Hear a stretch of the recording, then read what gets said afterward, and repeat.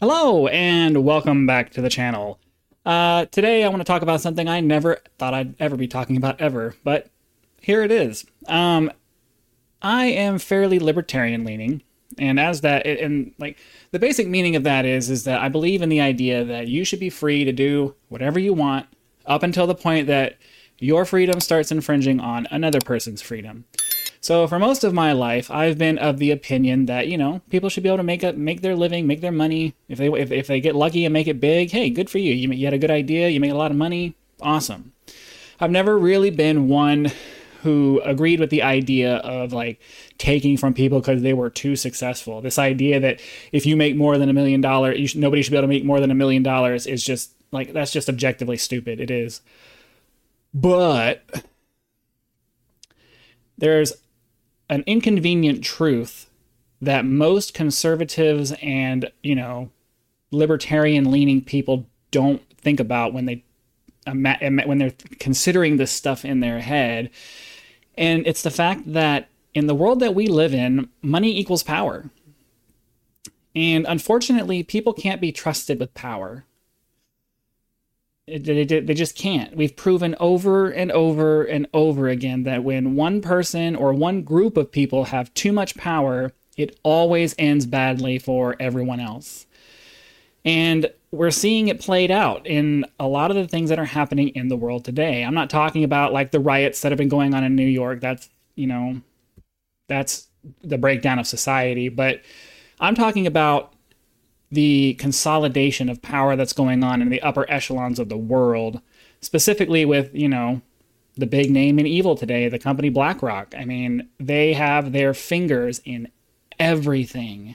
Everything. They have some kind of control over every aspect of financial assets everywhere. And it's like, how were they able to do that? And the reality is that it's groups of people getting together to form these alliances, and they're saying, screw everybody else, we're going to take everything we can, and we're going to exert our force over everybody else.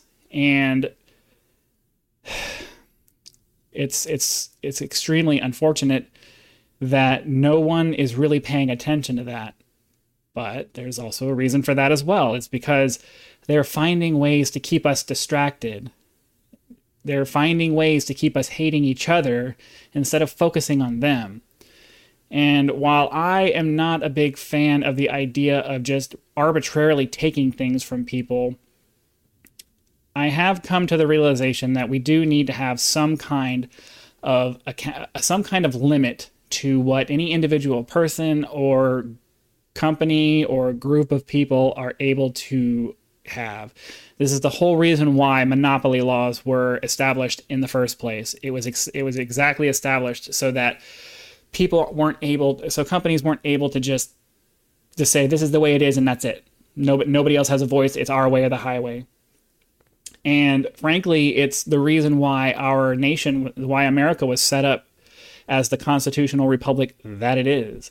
It's the reason why our system of government is supposed to have the checks and balances that it has, so that one group of people can't just walk in and say, okay, well, we're in charge now and you're just going to do it our way. It feels like it's something that nothing can be done about it because it's so big and it's so outside of anything that the average person can do anything about.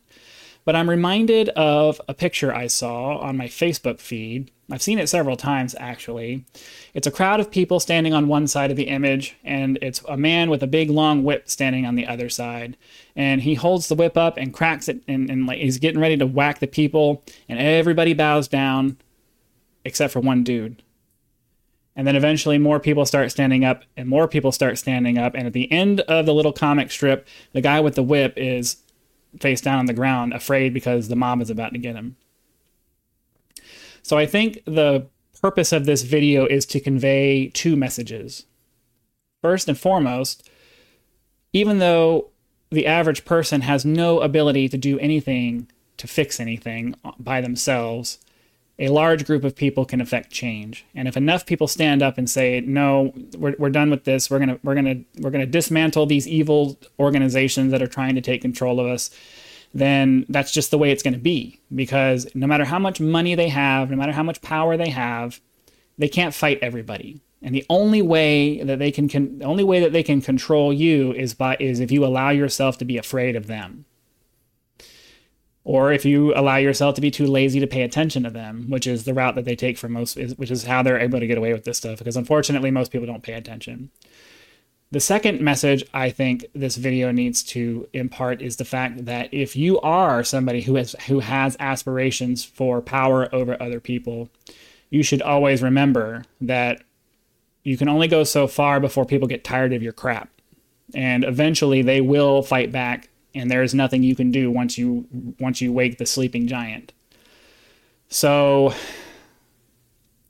it's unfortunate that this is what's going on right now, but I hope that at some point people will wake up and start pushing for, breaking these groups up, preventing them from being able to come back together, because they're always going to be there. They're never going away. This is one of those things where the only way you stop it is by always assuming it's going on, always be on the lookout for it, and having measures in place to prevent people from being able to acquire that level of power in the first place.